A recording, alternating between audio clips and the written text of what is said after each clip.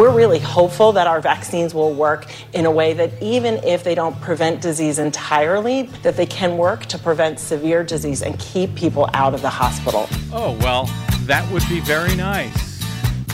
Thank you, Dr. Walensky. Well, I don't know why I came here tonight. That's one reason. I got the feeling that something ain't right. No, it ain't. I'm so scared in case I fall off my chair. And I'm wondering how I'll get down the stairs. Clowns to the left of me, jokers to the right. Here I am, stuck in the middle with you. Yes, I am. From Pacifica Radio in Los Angeles, this is the BradCast. That's heard on KPFK 90.7 FM in LA.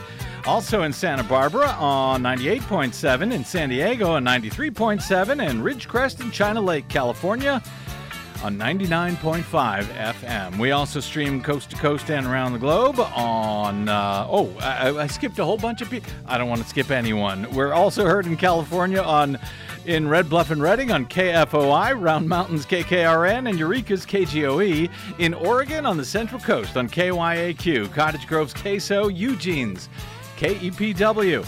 In Lancaster, Pennsylvania on WLRI, Maui, Hawaii's KAKU.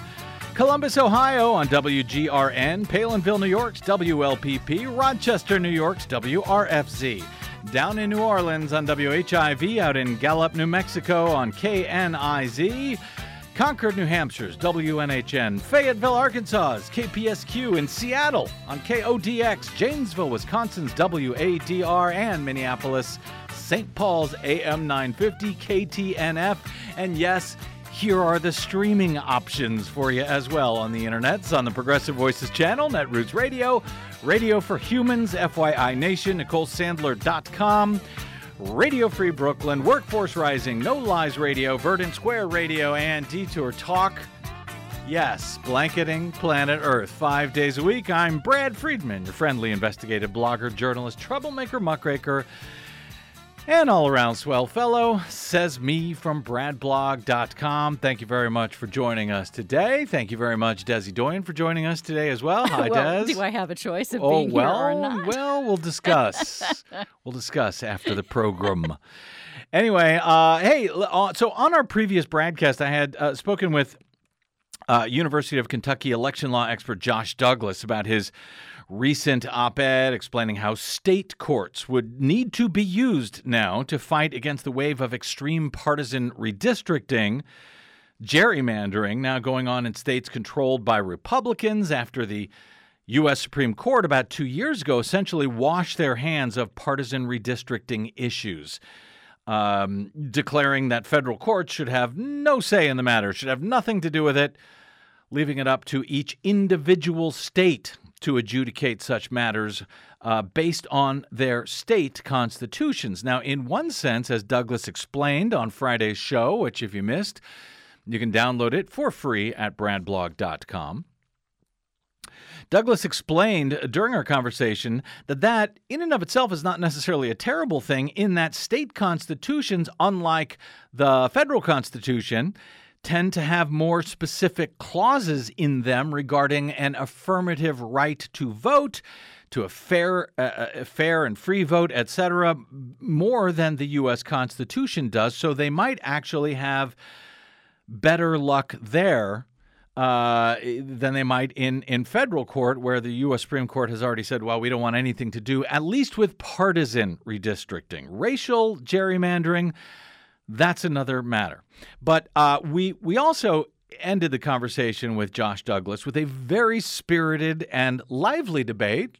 I thought it was lively, over whether, in lieu of passage of the Freedom to Vote Act in the Senate, which would ban partisan gerrymandering in all 50 states, that bill is currently supported by all 50 Democrats caucusing with in the Senate, at least in theory, because it's being blocked by, well, of course, a Republican filibuster, but also blocked because Democrats Joe Manchin and Kyrsten Sinema, even though they say they support the bill, for now they were refusing to reform the filibuster in order to allow the passage of democracy-saving bills with a simple majority vote in the U.S. Senate. So with that currently the case, whether states controlled by Democrats should respond in kind to what Republicans are doing, well, that is what Josh Douglas and I had our lively debate on.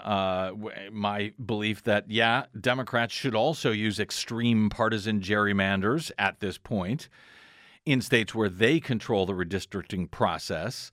And not because I'm a Democrat or not because I'm supporting Democrats, but because I support democracy.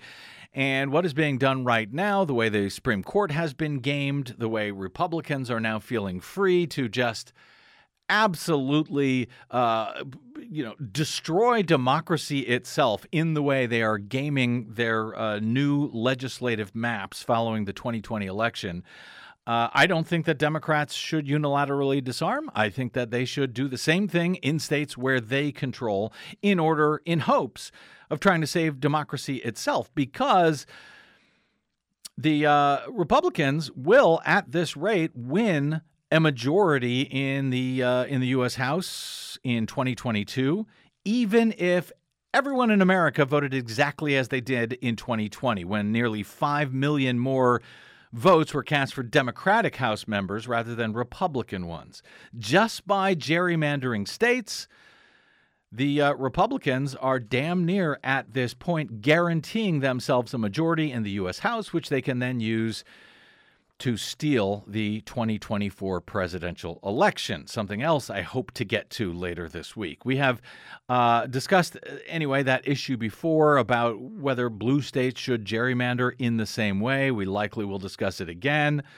I know a lot of folks wanted to ring in on that point the last time we opened the phones to that. So later in the show, I do hope to open the phones again on something else. But if you want to ring in on that, that's fine too. 818-985-5735 will be our phone number. But I'm mentioning all of this right now because just an hour or two before airtime, the Department of Justice announced that they are indeed filing suit against the state of Texas and their new redistricting maps for Congress. Good. That after the Texas population grew by some 4 million people since 2010, since the census in 2010, almost entirely, 95% thanks to minorities in the Latino and Black community in Texas. And for that, Texas is allowed to add 2 new congressional districts. And how did they do it? Well, they did so by adding 2 new white majority districts and removing 1 Latino district.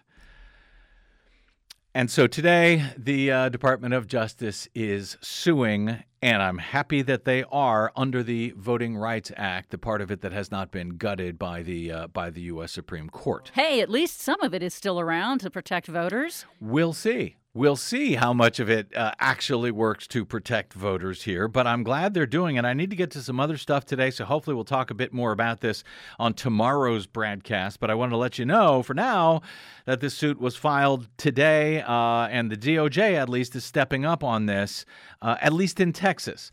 But more tomorrow. Throughout the year, Merrick Garland, the Attorney General, has urged Congress to pass new voting legislation to block this type of voter suppression. But has said he would use whatever he can, whatever existing legislation he can to fight voting rights abuses wherever the federal government believes they can still do so. So anyway, as noted, I hope to open the phones in a bit to another issue that we've been sort of alluding to in recent weeks, which is essentially the corporate media, which seems to be, believe it or not, going much harder against Joe Biden than they did against Donald Trump, which is kind of incredible if you think about it. And now we've got a bit of scientific evidence to prove that. So I'm wondering if you have opinions about why the corporate media may be doing that, particularly when it comes to the economy. Or if you believe the theory that I will go into more detail on is simply not true. You can give me a call a little bit later, 818-985-KPFK, if you want to line up now. We will talk about that shortly. But first, quickly here, since everything now seems to be happening at once these days, a bit of new information regarding the Omicron variant of the coronavirus, which, if only due to the scary-sounding Greek letter for it that it is named for, is kind of freaking out a lot of folks for some reason. On that front, some seemingly encouraging news rolling in this weekend as epidemiologists and virologists begin to try and make sense of the very limited data that is still available on the Omicron strain, which has been freaking folks out. U.S. health officials said on Sunday that while the Omicron variant of the coronavirus is rapidly spreading throughout the country, early indications suggest that it may be less dangerous than the Delta variant, which continues to drive a surge of hospitalizations right now and currently comprises about 99% of the known cases in the U.S. Now, I've got a few caveats here that I want to add to these comments in a moment. But on CNN's State of the Union on Sunday, President Biden's chief medical advisor, Dr. Anthony Fauci, while noting that scientists still need much more information before drawing conclusions about Omicron severity, Fauci noted reports from South Africa where the Omicron variant initially emerged and is becoming the dominant strain, suggesting that hospitalization rates have not increased alarmingly, at least not just yet, at least according to Dr. Fauci. Thus far, though it's too early to really make any definitive statements about it, thus far it does not look like there's a great degree of severity to it, but we really got to be careful before we make any determinations that it is less severe or really doesn't cause any severe illness comparable to Delta. But thus far, the signals are a bit encouraging regarding the severity. But again, you got to hold judgment until we get more experience. But clearly it is becoming the dominant variant in South Africa. The question for us here in the United States, now that it is clearly here in at least 15 or more states and in about 40 countries, is what is it going to be as it competes with a very dominant variant Delta, which we have 99.9% of the isolates in the United States are Delta. And it's going to be very interesting to see when you have the Omicron, which is now clearly in our own country, and there is an indication of community spread. What's going to happen when you have those two competing with each other? Boosters are going to be really critical in addressing whether or not we're going to be able to handle this. Boosters are going to be really critical, says Fauci. Also, he said that the Biden administration is looking at lifting the travel restrictions against non-citizens entering the U.S. from several African countries. Those restrictions put in place recently in response to Omicron. But UN Secretary General Antonio Guterres has blasted those measures as, quote, travel apartheid. And he is right. South Africa and nearby countries are being penalized simply because they were the first and the best, really, to identify initially the Omicron variant in the first place, even after it has obviously already spread all over the place. Hopefully, said Fauci, we'll be able to lift that ban in a quite reasonable period of time. He added, we all feel very badly about the hardship that has been put on not only South Africa, but the other African countries. Omicron, for the record, has been detected now in about a third of U.S. states, including in the Northeast, the South, the Great Plains, the West Coast. Yes, pretty much everywhere. Wisconsin, Missouri, and Louisiana, they are among the latest states to confirm cases, while Delta still remains the dominant variant, as I said, making up more than 99% of cases and driving the current surge of hospitalization. Cases have increased about 50% in the U.S. in recent weeks. Cases of all types, largely Delta. And officials worry that it's going to get much worse as Americans, who are still too many of them not vaccinated or remain unboosted, like myself, though I hope to get a booster shot later this week. Yeah, Friday. me too. I think it's really important to get them It myself. took us about a month to get one, actually, here in California. I think it might be easier elsewhere. It might even be easier now than it was when we initially tried to sign up for one. Anyway, Americans are going to be traveling, gathering again for the holidays. This has a lot of folks very concerned. And they should be. Right now, National Guard teams have already been sent out to help hospitals that are already overwhelmed yet again, for example, up in Western New York. U.S. officials continued urging people to get vaccinated, to get their booster shots, as well as take precautions such as wearing masks when among strangers indoors, saying anything that helps protect against Delta will also help protect against other variants, even if Omicron does prove less dangerous than Delta. And again, I've got some caveats in a second for that. Even if it does, it remains problematic. World Health Organization epidemiologist Dr. Maria Van Kerkhove explained that a little bit on CBS Face the Nation on Sunday. We do know that people who are infected with the Omicron variant can have mild disease all the way through severe disease. Initial reports suggest that people with Omicron tend to have more mild disease, but it's too early to tell. And the reason for that is because it takes time for people to go through the full course of their infection. It may take some weeks before we actually understand how many of those individuals will go on to develop severe disease. So we do see that full spectrum. But even if it is a mild disease, it's important that we still act fast now to take measures to control its spread, because even if we have a large number of cases that are mild, some of those individuals will need hospitalizations, they will need to go into ICU, and some people will die. And so more cases can mean more hospitalizations can mean more deaths. And we don't want to see that happen on top of an already difficult situation with Delta circulating globally.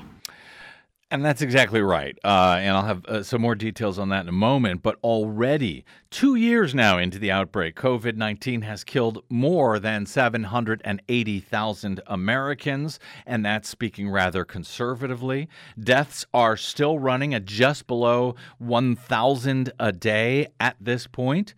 More than 6,600 new hospital admissions are being reported daily, according to tracking data from the CDC.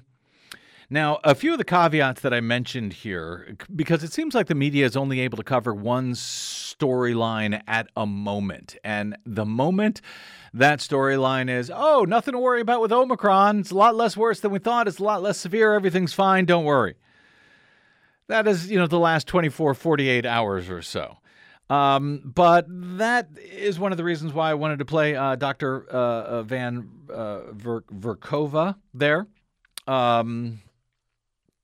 And why I want to share this thought from Josh Marshall of TPM, who has been very closely tracking. He's turned into a very good source for this. He's been very closely tracking the development of data and sort of the raw discussions and conversations between epidemiologists and virologists throughout the pandemic, and in recent days, specifically in regard to Omicron. He says there are reports this morning about early signs that Omicron COVID produces milder disease than feared, or perhaps milder disease than Delta and the other variants.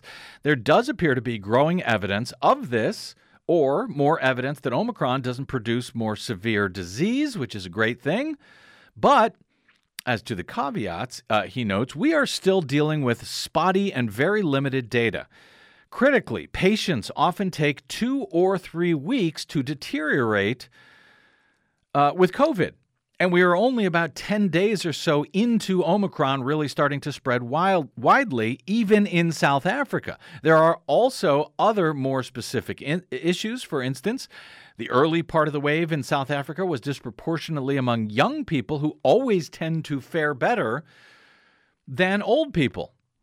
So that's something to keep in mind early on here as we're deciphering what Omicron may or may not mean. One report out over the weekend, he cites, noted that a high proportion of the hospitalizations in South Africa were secondary diagnosis. In other words, someone enters the hospital to have some non-COVID related surgery, and they test positive for COVID. In cases like this, these patients were probably not showing signs of severe disease, maybe any signs at all. But now they are hospitalized with COVID, at least according to the data. If that holds up, he notes, it suggests that hospitalizations, where these folks were hospitalized but for something else entirely, may be less a proxy for disease severity than we might normally think. So there's a lot of nuance here that does not seem to get reported by the corporate media, at least not in the headlines that fly by on Facebook, and nobody bothers to click through to read the rest. He says, in any case, the early signs are definitely encouraging, but we're too early in the process to have collected sufficient data or been far enough along in the process of disease progression to know fully what we are dealing with. Second point he makes, even if these reports of relatively mild disease are borne out, it does not mean that Omicron itself produces less severe illness. This part is important to understand, he notes, as it illustrates all the different overlapping factors that are involved as we're trying to figure this out. For example, a huge portion of the population in South Africa, where we're getting a lot of this data, has already had COVID. And a relatively small proportion of that population has been vaccinated. Omicron's big advantage and why it's taking off in the country appears to be that it is substantially more able to reinfect people who have already had the disease, suggesting that natural antibodies here may not be as protective against Omicron as many people may have hoped. Many people who might not have gotten their shots, their vaccination at all, thinking, well, I already had COVID, I've got natural antibodies, I'll be fine. But just because Omicron can get around that immunity does not mean that these people have no immunity at all. So what we may be seeing is that Omicron can reinfect a lot of people that for whatever reason Delta could not, but that these people have some residual immunity from having had COVID, so they still have some antibodies. So it does not pack the same punch as Delta or other variants did with people who had no immunity at all because they were unvaccinated or they never had the disease. So that's something to keep in mind as well. One of the reasons that we're getting reports that the cases are mild is because maybe they are reinfecting people that already have at least some antibodies. And third, one thing Josh says that he has picked up through his, what he describes as his unwilling redirection into infectious disease reporting over the last 2 years. Oh, I feel you, Josh. Is that epidemiologists are often more focused on transmissibility than on lethality. Why? Well, the reason he notes is simple math. A really, really lethal disease that infects 100 people, but only 100 people, yes, it's lethal, but it's not particularly transmissible, well, that will kill fewer people than a less lethal disease that infects hundreds of thousands. So on an individual level, if you get the disease, lethality is obviously key. You want to know how bad is this disease, but on a population level, transmissibility can be a bigger deal, and Omicron appears to be very transmissible. Even if Omicron is more mild than other COVID infections overall, it seems to spread really, really easily. And that might be because it's inherently more contagious or simply that it spreads among previously infected or vaccinated people and can access more of the population. Whichever it is, even a comparatively mild form of COVID still could swamp hospitals and could generate a wave of new disease and death just because it impacts so many people so quickly. So there is some encouraging news there, obviously, but it is still very tentative, and at population scale, Josh notes, speed and scope of spread can be as big a deal as severity. So please keep that in mind. As I said, the media seems to be, sort of becoming fixated over the last 24 hours, for today on the less severe, less lethal aspects. Well, yes, maybe. in each individual case, and that's only a maybe, but if it spreads more quickly and easily, as it currently does seem to, it could still end up killing as many or more people than the previous variants. So that's all by way of saying don't celebrate just yet. And if you have not yet got your booster, go get it. And if you have not yet got your first 2 vaccine shots, go get them now. As NPR confirmed yet again over the weekend, since May of 2021, people living in counties that voted heavily for Donald Trump during the last presidential election have been nearly 3 times as likely to die from COVID-19 as those who live in areas that went for now President Joe Biden. That's according to a brand new analysis by NPR that examines how political polarization and misinformation are driving a very significant share of the deaths in the pandemic. NPR looked at deaths per 100,000 people in 3,000 different counties across the U.S. from May 21 up until now. May 21 being the point at which vaccines had become widely available.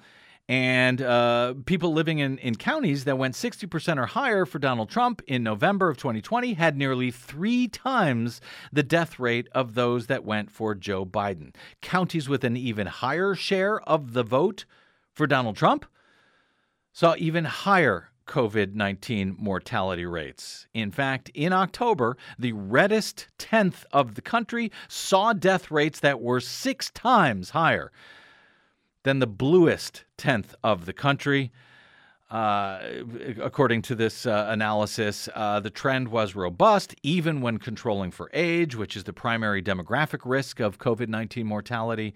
The data also reveal a major contributing factor to the death rate difference. The higher the vote share for Donald Trump, the lower the vaccination rate. And frankly, you do not need to be a virologist to understand why that is the case and why it ultimately means that the death rates in Trump counties, which are more unvaccinated than Biden counties, you don't need to be a virologist or a mathematician to figure out these numbers. Get your shots. Get your shots and get them now. Get your boosters. It is just math. Okay, a bit more related-ish, good-ish news before we get to our break here. And when I want to take your calls on the media coverage that we have been discussing in recent weeks, the terrible media coverage, the really irresponsible media coverage that we have seen from corporate media regarding the economy. Demand for coronavirus vaccines has now spiked in the U.S. in recent weeks. That is good. That, as more Americans are becoming eligible for booster shots, and due to concerns over the Omicron variant. Healthcare providers administered more than 2 million doses of coronavirus vaccines on Thursday, according to the CDC, the highest single-day total since May. According to the CDC numbers, over the week ending last Thursday, the average number of daily administered vaccine doses reported to the agency was 22% higher than the previous week. For most of October, fewer than or slightly over 1 million doses of coronavirus vaccines were reported to the CDC as being administered every day. But by mid-November, those numbers hovered around 1.5 million. In the past 3 reporting days now, they neared or exceeded 2 million shots. So people are getting the message. Now, the increased demand for coronavirus vaccines is largely driven, unfortunately, I guess, by demand for booster shots. But it's not only booster shots. According to White House COVID-19 data director Cyrus Shapar, tweeting out over the weekend, quote, Saturday, just in, more than 2.17 million doses reported administered over yesterday's total. including 554,000 newly vaccinated people. That's 500,000 newly vaccinated and 1.25 boosters. Total doses administered increasing as we approach winter, and with Omicron spreading, need to keep this up, says Shapar. Yes, we do. We really do. So don't be misled. Get your shots, get your boosters. Save yourself, save your family members who may or may not be able to get shots, or who may be very easily reinfected by the new variant. That's the point that really hits home for me. I think that people should approach this from a risk management perspective. At least that's how I approach it. You know, you may find, you personally, that, you don't think that you're going to be at risk, even if you do get sick from COVID and you get infected, and it'll be fine for you. But the problem is you can infect others. So by getting a vaccination and getting your booster shot, you can help reduce your chance of infection and your chance of spreading it to other people, like, say, store employees who you come into contact with, who cannot escape the store and are forced to interact with people. Or your grandmother when you get together for Christmas, for the holidays. Exactly. People that you don't want to hurt, who you may not have thought about hurting, or even, to go back to that same example, the store employee's grandmother, that they bring it home to somebody that they've got at home. And so it's a way to help protect your community and prevent the virus from overwhelming hospitals again. So Thank you. Thank you for underscoring that point, Desiree. All right, let's take a quick break here, and because I really want to talk about some science now in what would seem to back up what I've been reporting sort of anecdotally in recent weeks on the BradCast about the really weird and tilted misinformation about the economy that is being echoed across really the entirety of the corporate media in recent weeks, drawing a rather skewed picture about both the economy and Joe Biden's role in it, for which that same corporate media has said he is taking a big hit in his approval ratings in turn. Funny how that happens. Details on that and your calls as to why the corporate media appear anyway to kind of have it out for Joe Biden in this very strange reporting. Our phone number is 818-985-5735 if you'd like to ring in as to why the media now seem to be going harder on Joe Biden than even on Donald Trump, at least according to this next report. And you may disagree, or you may want to ring in as to why. 818-985-KPFK is our phone number. I'm Brad Friedman, and this is the BradCast.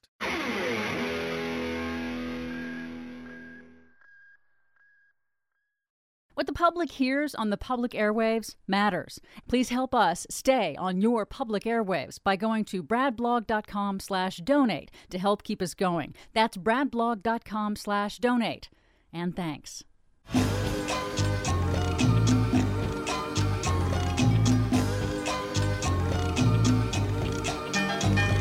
Reality used to be a friend of mine. Reality used to be a friend of mine. Maybe why it's a question that's on your mind, but reality used to be a friend of mine. Well, reality is still a friend of ours here on the BradCast. Welcome back to it. Brad Friedman from bradblog.com. So we have been covering in recent weeks this really strange phenomenon where the economy, in fact, struggling to come out of the pandemic, has actually been going gangbusters in a whole bunch of metrics. Most of them, in fact, have been really, really good. But strangely enough, the corporate media continues to focus on a couple of the weaknesses in the economy still, many of which are not actually particularly weaknesses at all. The White House has tried to begin taking some efforts to counter much of the bad reporting on this.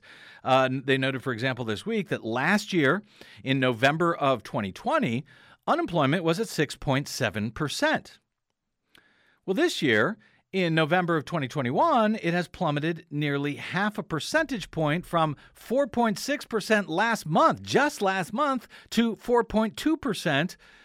I should say from the month before to 4.2% just last month. And pretty much what it was prior to the pandemic.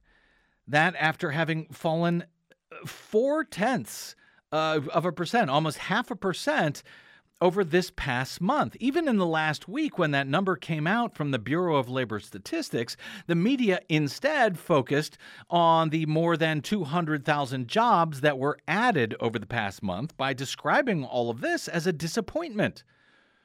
Really? Another point that the White House makes, last November, retail sales, last year, November 2020, retail sales were $549 billion under Donald Trump. This year, that number has exploded to $638 billion under Joe Biden. Well, that sounds terrible. We covered the strange coverage of the November new jobs numbers last week, noting how that led all of the corporate media reports as they ignored the fact that unemployment had dropped an extraordinary number in just 1 month's time, far exceeding the expectations of analysts and economists. Our friend Eric Bollard at Press Run picked up on some of these points today. He asks, is adding 200,000 new jobs to the U.S. economy in a single month good or bad news? At NPR, he notes, the answer seems to change depending on who is president. He goes on to note that on Friday, the Labor Department announced that as the economy emerges from the pandemic, 210,000 jobs were added in November, fewer, in fact, than what analysts had expected. And they went on immediately onto Twitter, and NPR said, quote, November hiring was a bust with only 210,000 jobs created. And those numbers came even before Omicron was identified, they said. He notes that their reporting here was clear. Hiring was in a ditch, and it was likely to get much worse with the new variant looming. The political implications for the Biden White House were obvious as well. The Beltway press for months has been stressing that the economy, and especially inflation, was a huge political problem for Biden, and they consistently listed it as just one of the many pressing crises facing the White House. So according to NPR, on Friday, that crisis just got worse. 210,000 new positions were added. That is the equivalent of a bust, according to NPR. But Bullard notes what's odd is how NPR previously covered similar jobs announcements under Donald Trump. Back in January of 2020, for example, NPR cheered that the U.S. economy was, quote, revved up. Why? Because 225,000 jobs were added that month.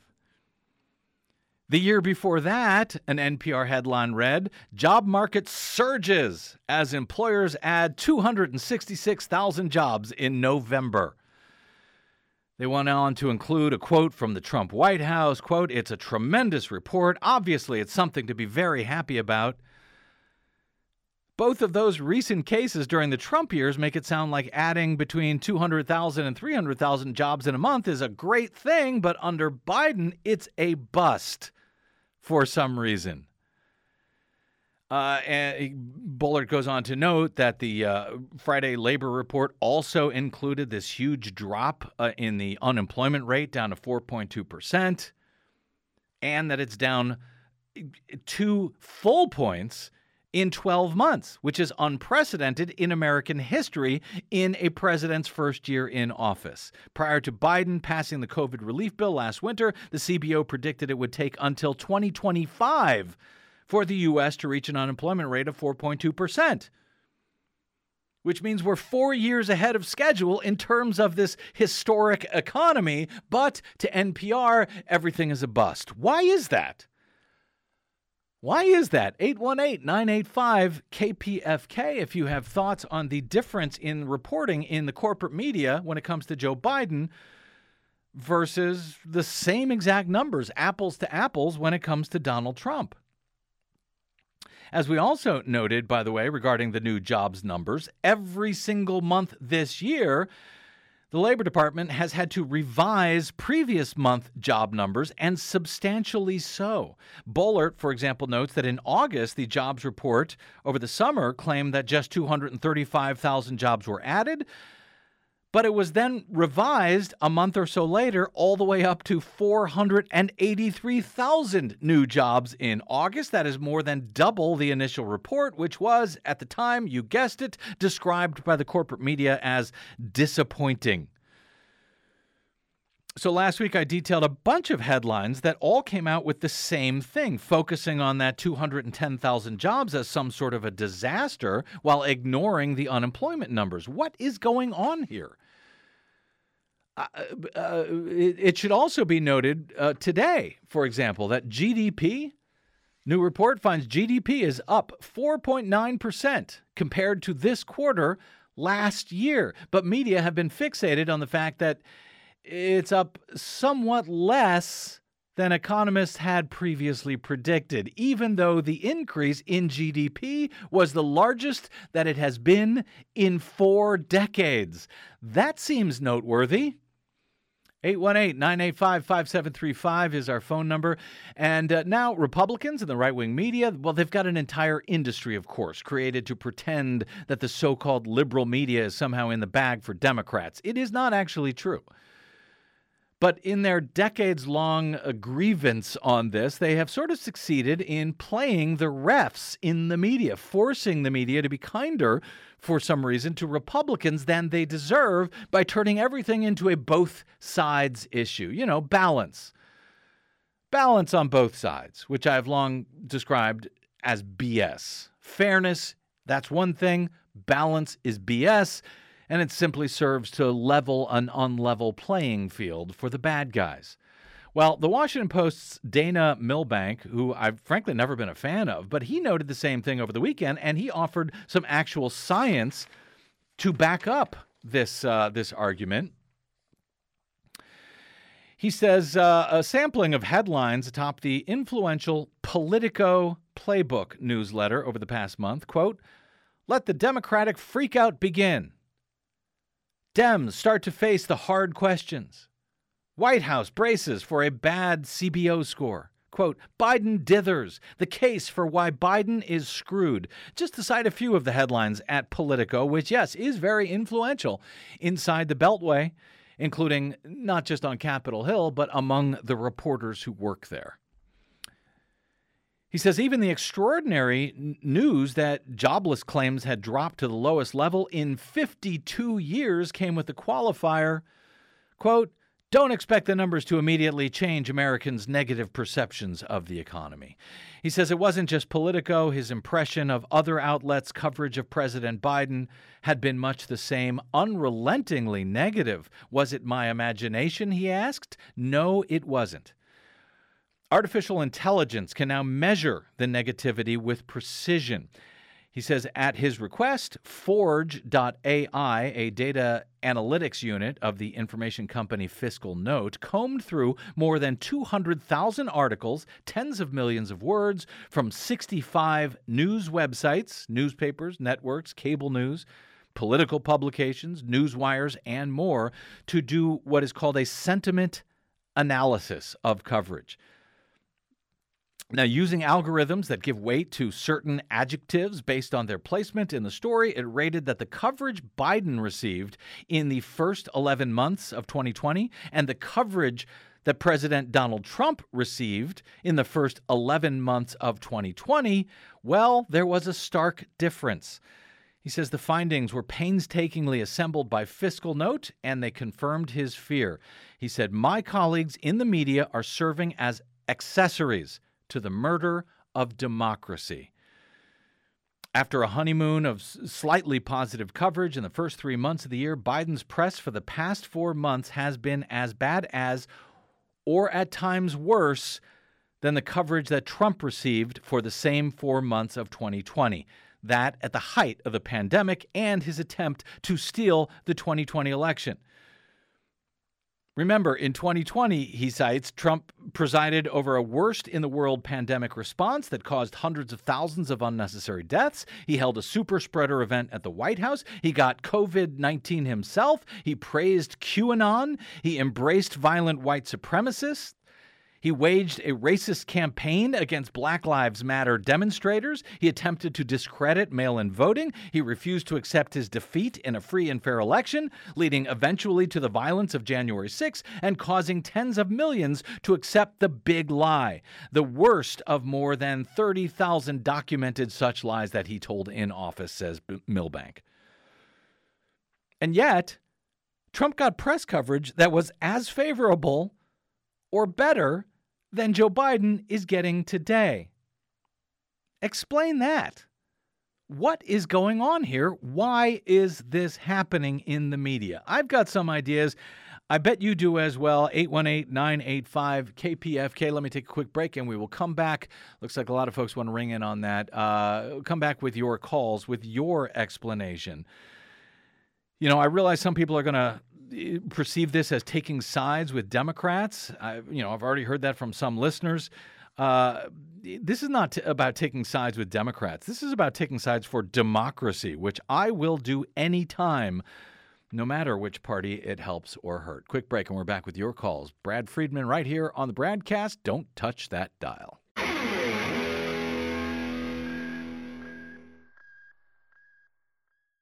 5 major corporations now own over 80% of all media in the United States, but they don't control us. The BradCast and the Green News Report are 100% independent, 100% listener-supported. But we can't do it alone. We need you. Your support helps us bring real facts to listeners at independent stations across the country. You can make a real difference by supporting independent media. This country ain't going to save itself, but we can all do it together. Join us at bradblog.com/donate. That's bradblog.com/donate. And thanks.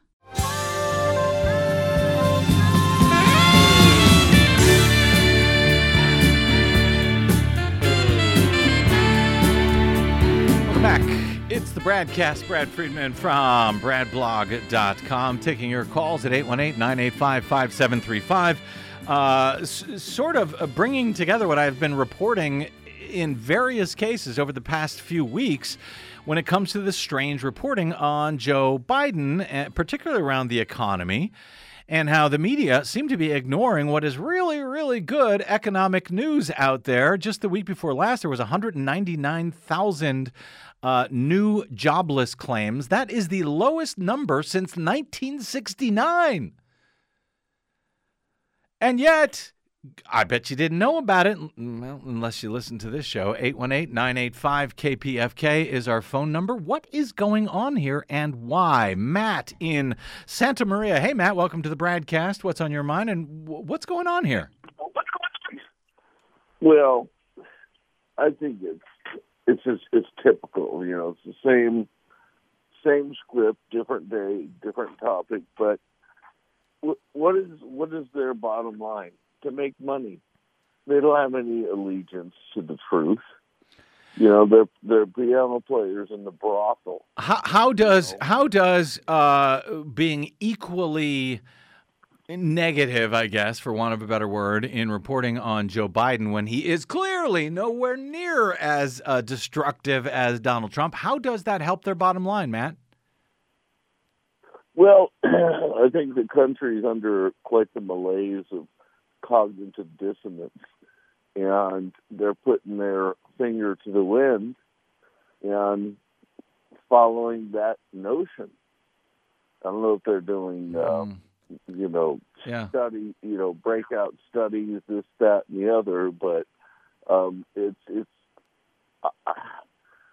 I can imagine the only thing is that it is all about the bottom line with them, and that their studies show this is the route to take. Yeah, maybe so. Maybe we'll get some of those studies. I'd love to know. Thanks for that call, Matt. Good to hear from you, my friend.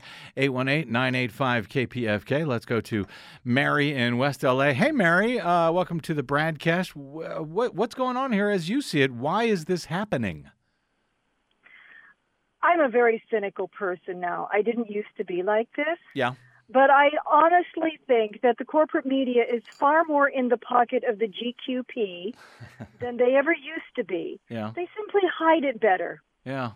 That's what I honestly think is going on, because I have seen the same numbers you've seen. Yeah. And I have heard from other sources, not the mainstream media, that Joe Biden's numbers here are fantastic.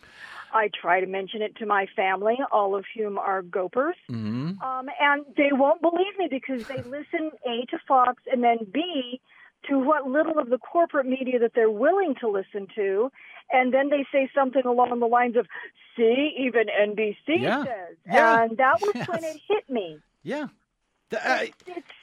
It's absolutely maddening. Last week on the show, I went through, a bunch of headlines from NBC. Economy added 210,000 jobs in November, far below expectations, indicating troubled labor market recovery. New York Times. Yeah, what the heck is up with that? I know. New York Times, a slowdown that shows companies were growing cautious even before Omicron emerged. CNN, disappointing jobs report.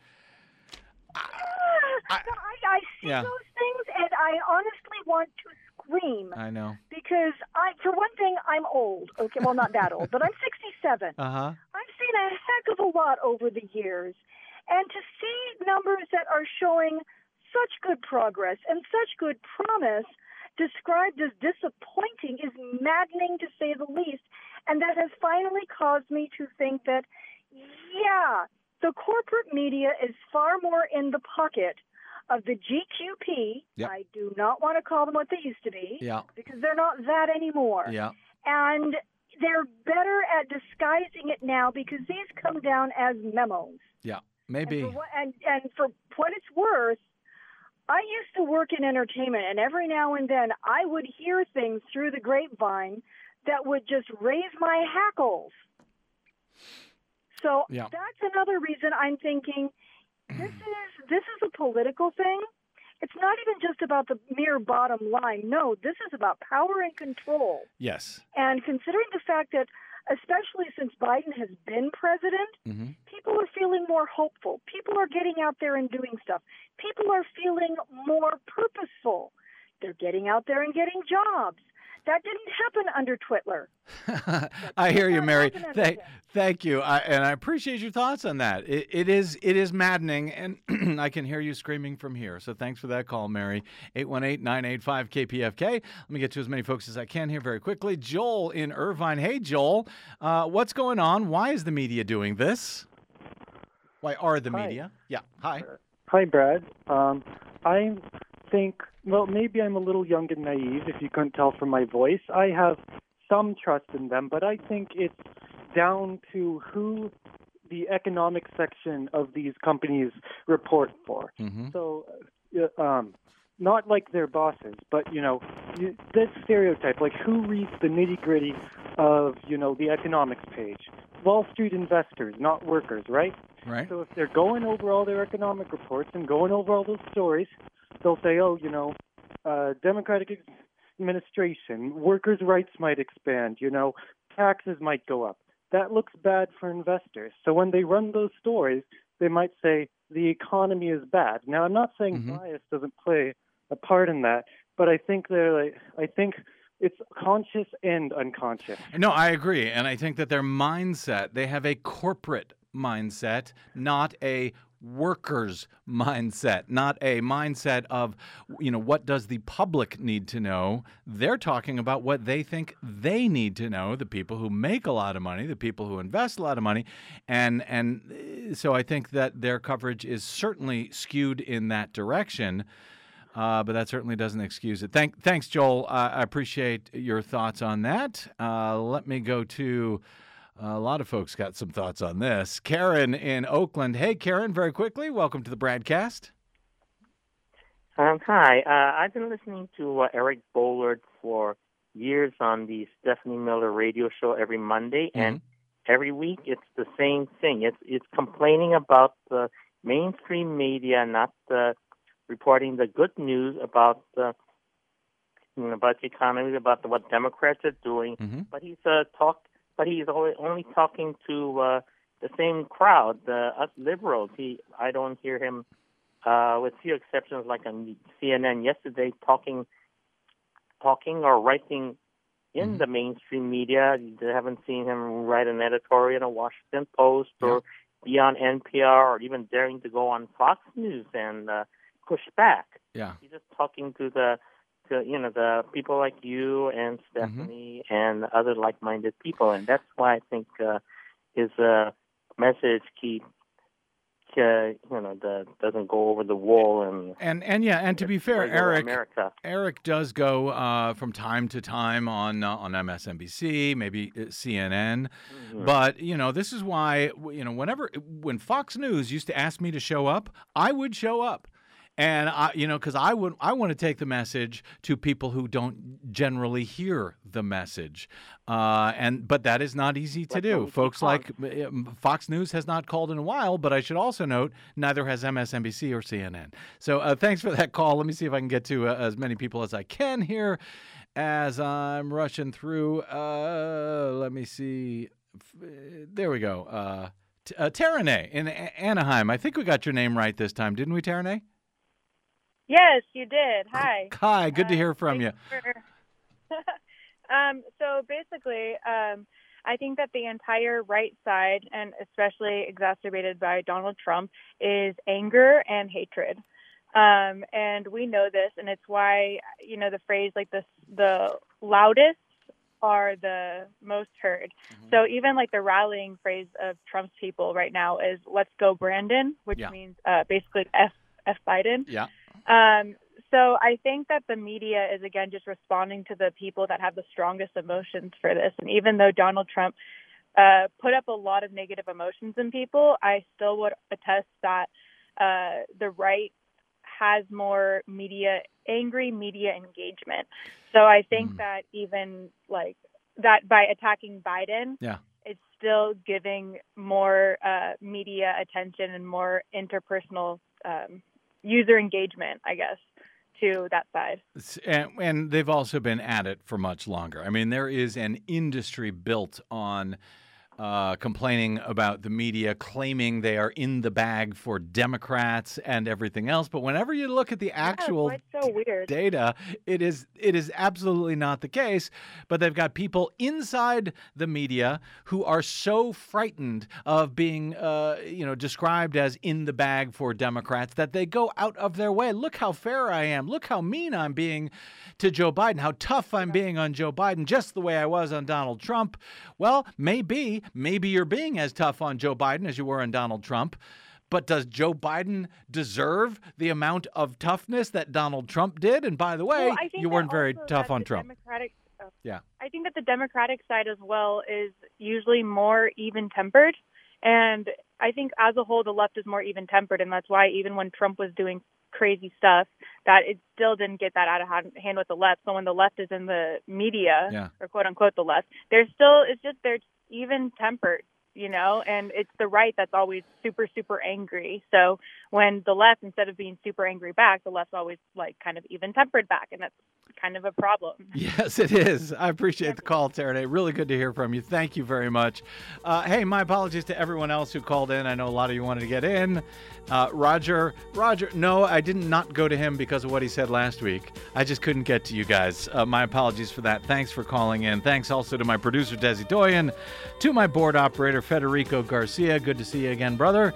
And to all of you for spending a portion of your day or night with us. If you missed any portion of today's program, you can download it anytime for free at bradblog.com. Drop me email. I'm BradCast at bradblog.com. And on the Facebooks and the Twitters, I am the Brad Blog.